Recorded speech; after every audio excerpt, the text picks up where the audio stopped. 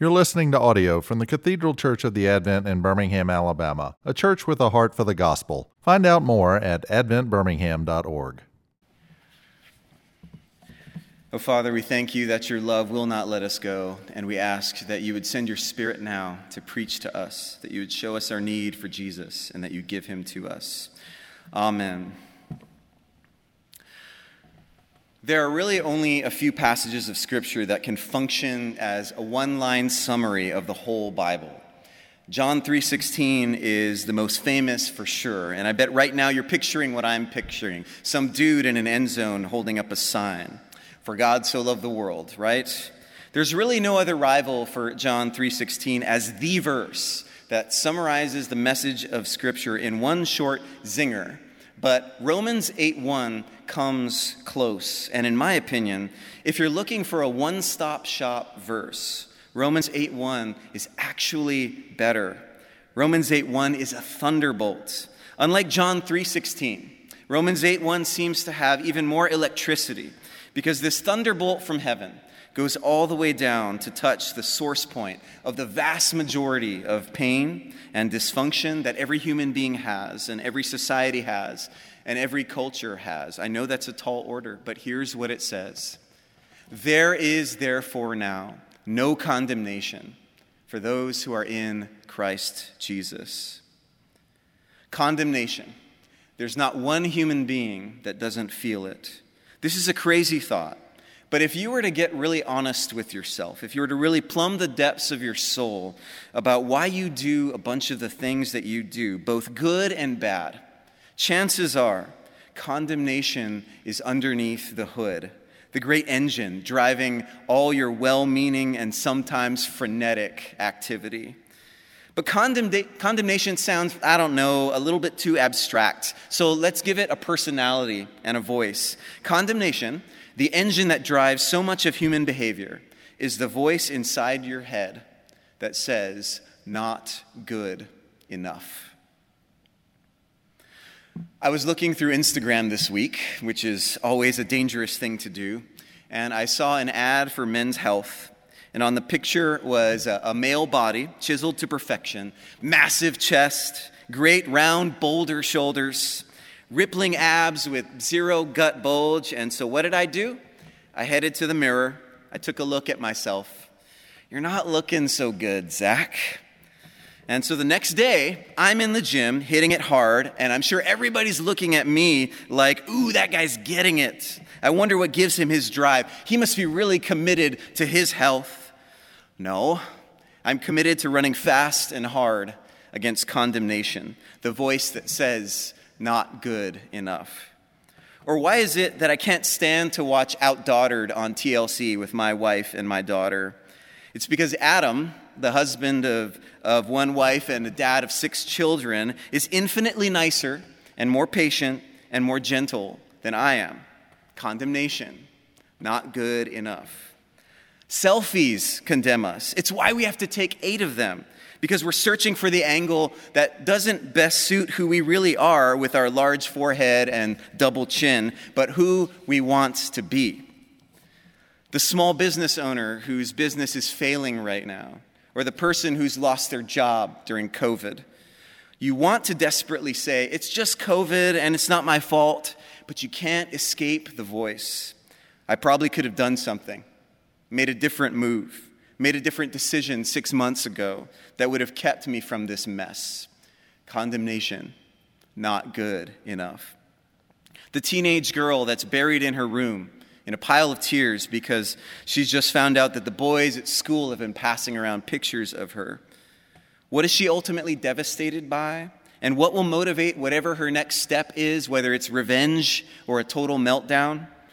Condemnation, not good enough. It's what every divorced person feels from their ex and from the watching world. It's what underperforming grown children of well-known upstanding families in Birmingham feel. Salary, not good enough. Lifestyle, not up to the standard.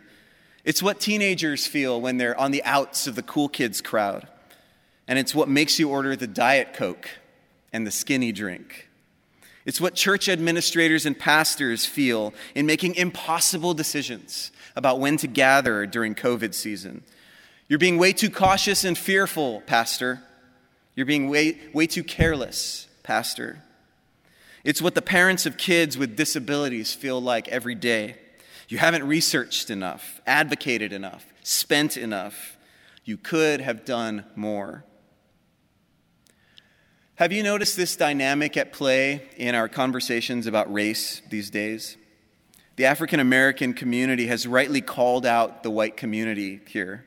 When we, the white community, as well-meaning and right as we are, make statements of standing with the black community. I've seen some of my white friends post some powerful and eloquent words of solidarity. And I've seen some of my black friends rightly point out, bro, we need more than status updates. Sometimes it feels like you're not doing that for us. It feels like you're doing that to make yourself feel better. And whether or not those individual moments and statements are true, I don't even want to debate that, but they're putting their finger on something. As a white man, I'm driven to speak out, not so much because of some virtue in me that desires to seek justice, but because I feel guilty that I haven't sought it, that my silence has been a kind of complicity in the ongoing injustice in our country. And so I'm motivated to speak out, not because of virtue, but because I'm trying desperately hard to get out from under the condemnation that I feel, maybe even a condemnation that's justified. Living under the pressure of all these condemnations is maddening. It produces anxiety, and it pressurizes everything that we do. Do you see how much condemnation drives the way that we decide things, the way that we act and react? It would be a great exercise when we're in a stressful, anxious situation to ask ourselves how much of our own reactivity in that moment is in response to some kind of condemnation that we feel from somewhere. This pressurized, stressful existence is precisely what Paul is describing about his own life in Romans 7, leading up to our verse. It's kind of like he's saying, I know what the right thing to do is, and I just can't seem to do it. And I end up doing the very thing that I hate. I can't live up to it. It's too much to ask of me. Former Dean Paul Zoll, in his amazing short book, Who Will Deliver Us?, says that this condition is like a vice. A vice is a tool that has two arms that can, with the power of a screw, slowly come together to clamp and compress whatever is in them. And every human being, he says, is in a vice. The pressure of the first arm is what I want and what I need. And the pressure of the other arm is what I ought to be doing. Stress and pain in our lives inevitably come when what I want and what I need is met with what I ought to be doing. We know we can't get rid of our needs and probably many of our wants. That's pretty fixed. That's part of, being human. So our day-to-day struggle tends to be with the other arm. To bring together what we've been saying just a second ago. Our struggle with universal condemnation, our struggle with the voice that says you're not good enough, is our struggle with the second arm of the vice. And Paul asks at the end of Romans 7, that great description of the vice life that we're all in, who shall deliver us from this body of death? And when he does that, he's asking, is there any way out of this death vice? And the thunderbolt of Romans 8:1 is the answer. There is therefore now no condemnation for those who are in Christ Jesus. Paul is declaring to us news that is so good that we all fight believing it's true. But the shocking statement is that in Christ, the arm of the vice that says not good enough hasn't just been kind of bent open a little, not just unscrewed a little bit. It has been shattered. There is therefore now no condemnation. Now, how do we tie this pretty amazing word to all the other real circumstances we've been talking about, to all those micro condemnations and macro condemnations that squeeze us and stress us? In other words, how does this thunderbolt announcement actually touch the ground in a tangible way in my life so that it makes a difference in the stresses and the pains and the chronic suffering? To answer this, I want to use the metaphor of fire. It's an idea that the Bible uses, especially when talking about that eternally uncomfortable subject that modern people often laugh at, but Jesus Christ, the creator of the world and its scientific principles, actually took really seriously. We're talking about hell. When we're talking about all these condemnations we feel, whether the chiseled body or the failing business or failed parenting, when we're experiencing the many fires of condemnation, what we're experiencing is that they're nipping at us. They're close by and we feel their heat pressing in. Some fires are big, some fires are small, but they're all around us. And the scriptures affirm this, that all those fires around us have a common source. They were brought near by embers floating from a far away but inevitable conflagration, which is the ultimate flame to which all other flames that burn us in our own lives owe their ancestry.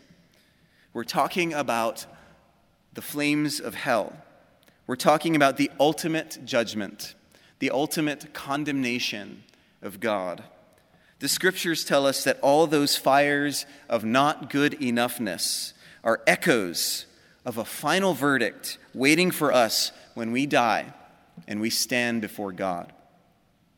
Whether we know it or not, and surprisingly, whether or not we're a Christian and a believer in Christ, what really haunts us, what is most deeply soul-troubling about every voice of condemnation in our lives, is that the God who created you, the only one whose opinion of you really matters, shares that perspective with all those voices of condemnation because he knows your heart better than you do. That the all-seeing God is very aware that you're not good enough and that he's keeping accurate records and that he will deliver to you that same verdict that all these other condemnations have delivered to you. Not good enough. In other words, and this is such an unpopular thought, that the fires burning around you really are from the same source of that ultimate fire that you and I are headed toward, our final judgment before a God who is good, but also holy and just. And into all those fears and fear-filled echoes comes a word too good to be true. There is therefore now no condemnation for those who are in Christ Jesus. Those who are in Christ Jesus. I suspect some of you have heard this illustration of Paul Zoll before, but it's too good not to share. There was a duck hunter who was hunting with his friend in a wide-open barren land in southeastern Georgia. Far away on the horizon, he noticed a cloud of smoke. Soon he could hear the sound of crackling. A wind came up, and he realized the terrible truth. A brush fire was advancing his way. It was moving so fast that he and his friend could not outrun it. The hunter began to rifle through his pockets. He emptied all the contents of his knapsack. He soon found what he was looking for, a book of matches. To his friend's amazement, he pulled out a match and he struck it, and he lit a small fire around the two of them. Soon, they were standing in a circle of blackened earth, waiting for the fire to come. And they didn't have to wait for long. They covered their mouths with handkerchiefs and braced themselves. The fire came near and swept over them, but they were completely unhurt. They weren't even touched. Fire would not pass where the fire had already passed. Condemnation in our lives is like the brush fire. You can't escape it. But if you stand in the burnt-over place, where condemnation has already burned its way through, then you will not be hurt. Not a hair on your head will be singed. Sisters and brothers, hear me clearly. The death of Jesus Christ is the burned-over place. At the cross, God made Jesus, who knew no condemnation, to be condemnation for you, so that in him you might become the righteousness of God. When Christ was condemned on the cross, he received every last drop of judgment that God had. And as a result, there is none left for you. And that's what Jesus meant when he said from the cross, "It is finished." What is finished? Your future final judgment, that day when you stand before God, was completed when Jesus Christ died on the cross. The fires of hell have burned over our Lord. It's what we mean ultimately when we testify in the creed, he descended into hell. The fires of hell have burned over our Lord in such a way that a vice-gripped sinner like me and like you who says, "Jesus, I'm nothing without you. Be my everything." When you say something like that, you end up finding yourself in that very place, in Christ, in the burned over place. And so how does this all address the many, many condemnations and big condemnations in your life present with you now, and in my life present with me now? Those flames, real as they are for now, hot as they are for now, can't ultimately burn you. You're in the burned over place. You're actually free to acknowledge that the flames are real, that the condemnation is real. I don't have a perfect body. I'm not an ideal spouse. I am a hard person to love. I am trying to make myself feel better by all my social media virtue signaling. I will make bad decisions. All these things are true. But I also know something else that is equally true. There is no condemnation for those who are in Christ Jesus. I stand in the burned over place, never to be burned again, because Jesus loves me and has given himself for me. There's so much freedom to be found in the burned over place, so much joy, so much peace, so much hope, so much future, and so much present. It actually gives you the kind of unburdened freedom to walk faithfully the path of discipleship and following Jesus. It actually affords the kind of unshackled joy that allows you to do justly, to love mercy, and to walk humbly with your God. It's a grand mystery that confounds the wisdom of this age. Nothing else works like this, the grace of our Lord. And so come to Christ again today, O weary one, and take up your much-needed rest. Amen.